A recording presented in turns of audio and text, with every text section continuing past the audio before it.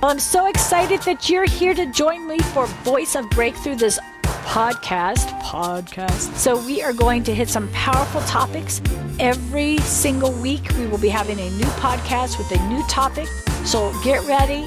I'm telling you, this is great to exercise to. This is powerful to listen to when you're cleaning your house or cooking that dinner or cutting the grass, but you got to turn up loud on your little iPhone or whatever you have there.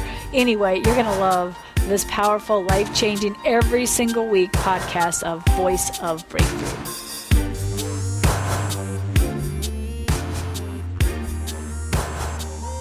Okay, so like I was promising you at the introduction, we are going to get right into this dream that I had just last night. And we're going to talk about dreams, and we're going to talk about why does God give us dreams, and how do we know they're from God.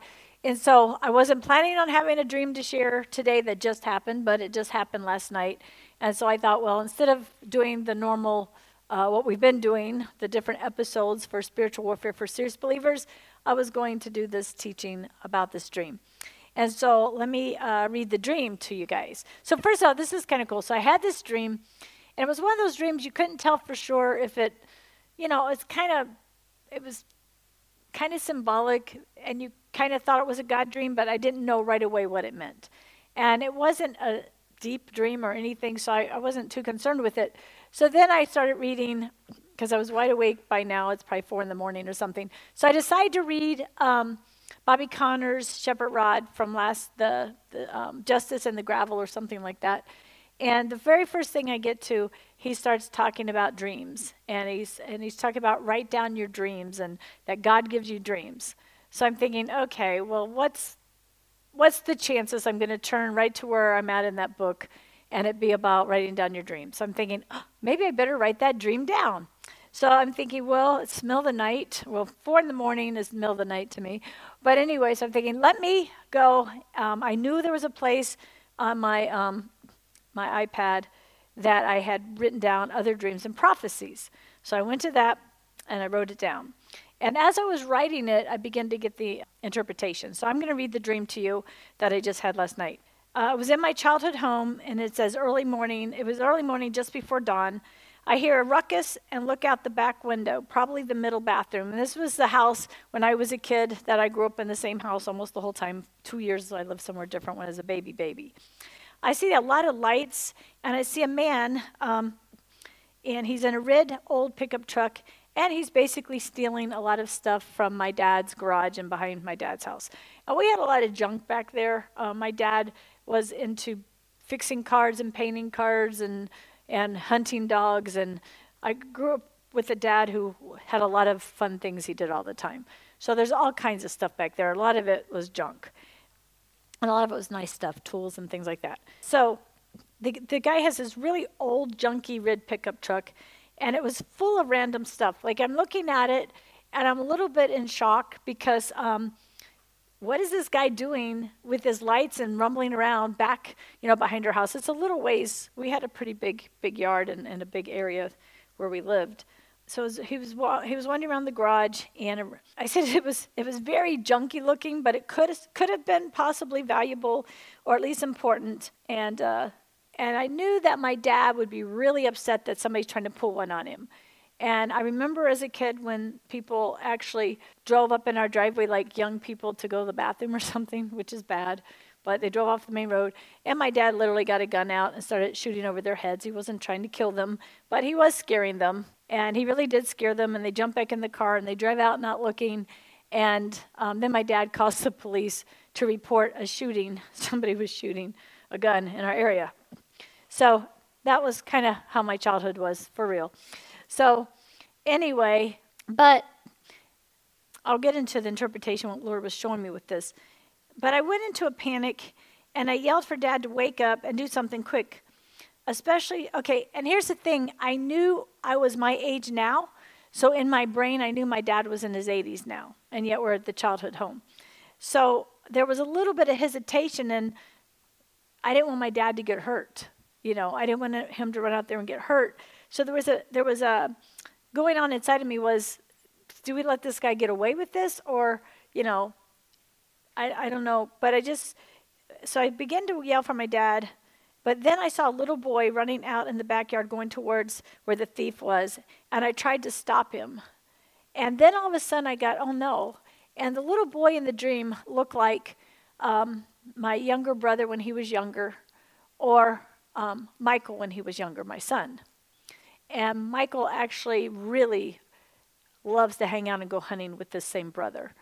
And when I saw that happening, I was alarmed. Like, I didn't want this person to hurt my son. So then I really called my dad, because I knew at that point there wasn't time to get the police or anything, you know. So I said, Dad, we gotta help the kid. And I was scared the little boy, which represented either Stevie as a child, but kind of Michael in my thinking during the dream. Then I shouted for Dad to hurry, because now it concerned me that the safety of my loved one, the little boy. Dad joined me looking out the window, but he froze. And like I said, Dad was now an old man. At the same time, I was relieved to see the thief drive recklessly out of our driveway. In other words, so before Dad could even try to go out there, the guy was leaving. And like I said, there was nothing in the truck that showed up that you could tell. It was just some big things in the truck. But even looking at it, I thought, I didn't see tools. I didn't see anything of value. So I ran to the other side of our house, and I looked out the window that would have been my brother's room, trying to see if I could still see the car going. And he turned on a street that was beside our house. Like, it was our house, my uncle's house, and then the street. I knew exactly the street. I knew exactly what I was looking at. And I was like, oh my gosh, I saw the guy driving there. And so I wrote it in here because it kind of told me what to do. I said, I looked at the window. I saw the thief park the junky trunk loaded with random stuff from Dad's in the cul-de-sac off of the street we lived on. And he pulled the truck where Dad and I could plainly see it. It was still full of Dad's junk, and that seemed important to me. It made me angry that the thief might get to keep the stuff when he was caught red-handed. My dad didn't respond in the way he would have as a younger father. He was hesitant and not concerned that someone took his stuff. The fight wasn't there anymore. I was relieved for his safety and thankful the little boy wasn't hurt at all in the dream. It was awkward with Dad and I seeing the thief flee from the truck and Dad not running after him. I was torn between doing something to let the thief know he was caught and wasn't going to keep that stuff, or waiting on calling the police, even if the thief might get away with his crime. So when I was writing it out, before when I just had the dream, it just seemed kind of random, but when I started writing it out, and so I got a little bit convicted that we need to write down our dreams. We need to write down our dreams, because you'll start unraveling things even as you write them down. Now, I'm not talking about a dream that isn't spiritual. So how do you know if a dream's from God? It kind of doesn't leave you alone. And you kind of start seeing a little bit of symbolism. And we talked about on one of the other videos recently, we talked about, that the enemy could try to give dreams. And a lot of times when he does it, he either plants fear or he plants false spirituality. He tries to make the dream almost too obvious, so you'll think it was God. So you begin to get confused. Is this dream from God or is this dream from the enemy? And I'm not going to really have time to get into all that. But it's really important. And we did talk about that on episode a week ago or 2 weeks ago. So in this dream, though, it was kind of neat, because when you have a dream like this and you write it down, see what keeps hitting your spirit. Like, what in this is God trying to show me? Well, I realized that to see my brother and my son, like almost the same person, and running towards danger, and knowing that my dad would normally run towards danger, I realized there's a generational curse. And so I really began to pray and break it off both of my sons. And my father, who no longer does this because of his age, and I think he's just really, really chilled in his old age, finally. That's like within the last year or two. But I began to realize that there was a running towards danger that was dangerous. And at the same time, I was praying before I went to bed about getting rid of some of my stuff. Now that we don't have the giveaway here at the ministry, the stuff is accumulating. So I'm like, Lord, I need to get rid of this stuff. And so the stuff in the back of the truck that wasn't important kind of stood out to me, because I realized, my dad always collected stuff. He doesn't so much anymore. And so that's something I saw as a kid, and I really related to my dad. And my dad was my hero. So I would begin to ask the Lord, really set me free from seeing stuff as being important. And I knew in the dream the stuff was not as important as my dad's safety. It wasn't as important as my son or my little brother's safety. And so I also knew in the dream I was reacting different than I would have reacted to the dream earlier, which is kind of cool. God will show you even in your dreams where you've matured. How cool is God, right? And so, but I started looking at the dream and I'm thinking, okay, Lord, nothing bad happened, so that was good. I still don't know for sure. I would say more than likely we decided to call the authorities. That's what I would choose to do now and let them know that, hey, that truck over there has my dad's stuff in it, and see if the police could get there in time. And otherwise, just probably let it go. And so I started thinking about that. I'm thinking, and what stirred up in me would be like, in the dream even, like, how can he get away with that? We can't let him get away with that. Okay, and we'll look at the scripture in a little bit where the Lord says, they want your jacket, give them your shirt. So it's like, don't get into that. So we'll look into that in a minute. But the scripture he gave me when I was looking at this was, I don't know why I came to this scripture, but I came to this scripture, the word that hit me was to retaliate. Like, how dare you take our stuff? We're going to get you for taking our stuff. So when I went to look up the word retaliate, I only saw it in the Passion Translation. It's only one place, and it's in 1 Peter 3:9. It says, never retaliate when someone treats you wrongly, nor insult those who insult you, but instead respond by speaking a blessing over them, because a blessing is what God promised to give to you. So that was kind of cool. And there's a scripture, bless those who curse you. And we talk about that spiritual law all the time. And what are you really doing? You're really putting it into God's hands, and you're not letting the devil get in charge of it. And let me just say, in the world we're living in now, where it's really very dangerous, I was talking to my sister on the phone. She goes, I saw somebody blow their horn at somebody, and this is right here in our local area. And she said that young person pulled out a gun while they were driving. And it really caused my sister to realize you can't just blow your horn anymore. You can't react in anger, because we're not living in that kind of world anymore. And so, and I had been praying for her actually, because she would follow people and blow her horn if they bugged her or something. And I'm thinking, and I kept saying, Dada, we don't live in that kind of world anymore, But that's part of this. You're supposed to bless them. You're supposed to bless them. So even in the dream, I blessed whoever that was who stole the truck. And we had a lawnmower taken from the ministry recently. It was a really old, not that big a deal lawnmower. But I didn't like the idea that somebody came onto the lot and took it. I did hear, though, Karen's here, someone had said that it was sitting outside for a while, so they maybe didn't go in the shed. I'm not sure. That's another lawnmower. Okay, the newer one is gone. All right, so we didn't know that. But anyhow, but I did just bless them. I said, Lord, whoever took that, just bless them. But it bothered me that somebody could come onto the lot, because, we've really dealt with the spirit of plundering. I encourage everybody to do that, and if we ever stole. But I never dealt with the thing that was a generational curse in my family, to take matters into my own hands, to retaliate. And so I know as a child, that brought a lot of fear, because I've saw my dad before when a drunk ran us off the road. And then my dad kept going, driving fast, and drove up right behind this man. And the man was going into a 7-Eleven, and my dad just jumped out of the car, no weapon or anything, thank goodness. And he said something to the man, like, hey, you almost killed my family. And the man pulled a knife on my dad. My dad hit him so hard, he was out cold, like in 2 seconds. And then my dad said, you need to call the police. There's a man passed out on the sidewalk. But I remember as a child being so afraid. I remember ducking down in the car when he went to do that, crying, thinking that he was going to get hurt when I saw the man pull the knife on him. And so I'm just asking, Lord, and I've done this before, Lord, heal all that. Can we imagine how much healing is going to need to be done for kids who've been in this kind of lifestyle, and inner city kids, and kids who have parents who do drugs and have all this kind of thing going on as a regular part of life? We had better grow up, everybody, and get completely free ourselves so we can set people free. And even though these stories, are entertaining, it's only because nothing bad ever happened. It's because nothing bad ever happened. And I have heard some people in the family, some of the nephews and all talking with that same kind of spirit, like, well, nobody's going to do that to me. And so we've got to give that to God.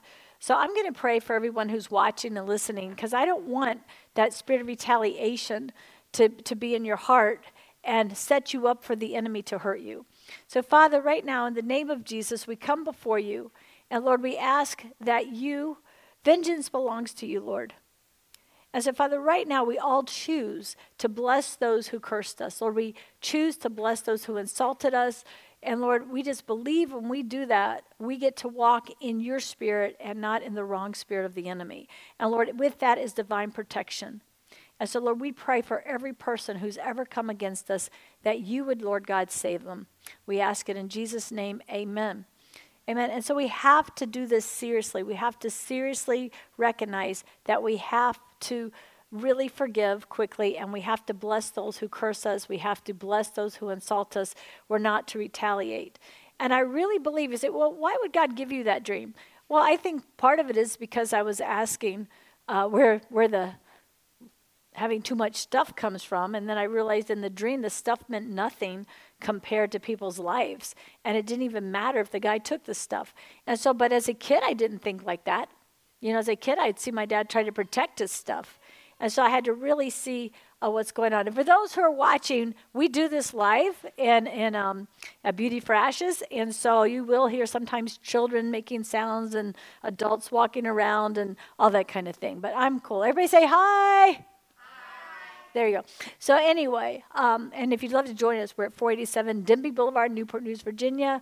And that's every single Tuesdays at 7 and Fridays at 7 and Sunday mornings at 9:30. But anyway, so I was asking the Lord about the stuff thing, and I really realized, wow, that was planted in me there. I know where it came from with the aunt that I had. And I just so admired going to her house and her closet full of clothes. And she had this gigantic attic that she turned into a big closet with all these things, and coming from a family where we didn't have a lot, I just thought that was all really cool. And so I've already gotten past that, but then I never saw this part about the way my dad, defended his stuff. And I think something got in my heart about that God had to set me free from, so I can easily get rid of more stuff. So and so why am I telling you all this? Because when God gives us a dream, he's communicating with us, and he's talking to us, and he's answering things we've asked him for. And he's so nice. Isn't God nice? It's just so cool. He gives me a dream. But I don't know. I believe I could have, I don't play with these kind of things. I broke the generational curse. I don't know that I ever saw it as an actual curse before, that this was something that my dad did. I'm pretty sure his father did it. He had brothers who did it. It was passed down to both of my brothers and passed down to my sons. My husband doesn't have that at all, not at all, but he got it generationally, and especially as they've been hanging out with their uncles, going hunting and things. And so and then I have a grandson now, so I'm breaking that off in Jesus' name. And I hear that spirit of retaliation all over YouTube these days. Especially, I think men have a harder time with who, they're supposed to be the protectors. And they're going to have to be led by Holy Spirit to protect us in this hour, which we should always be led by Holy Spirit. But we do not want our sons. We do not want our grandsons. We do not want our husbands. We do not want our nieces, our nephews. We don't want women to do this either.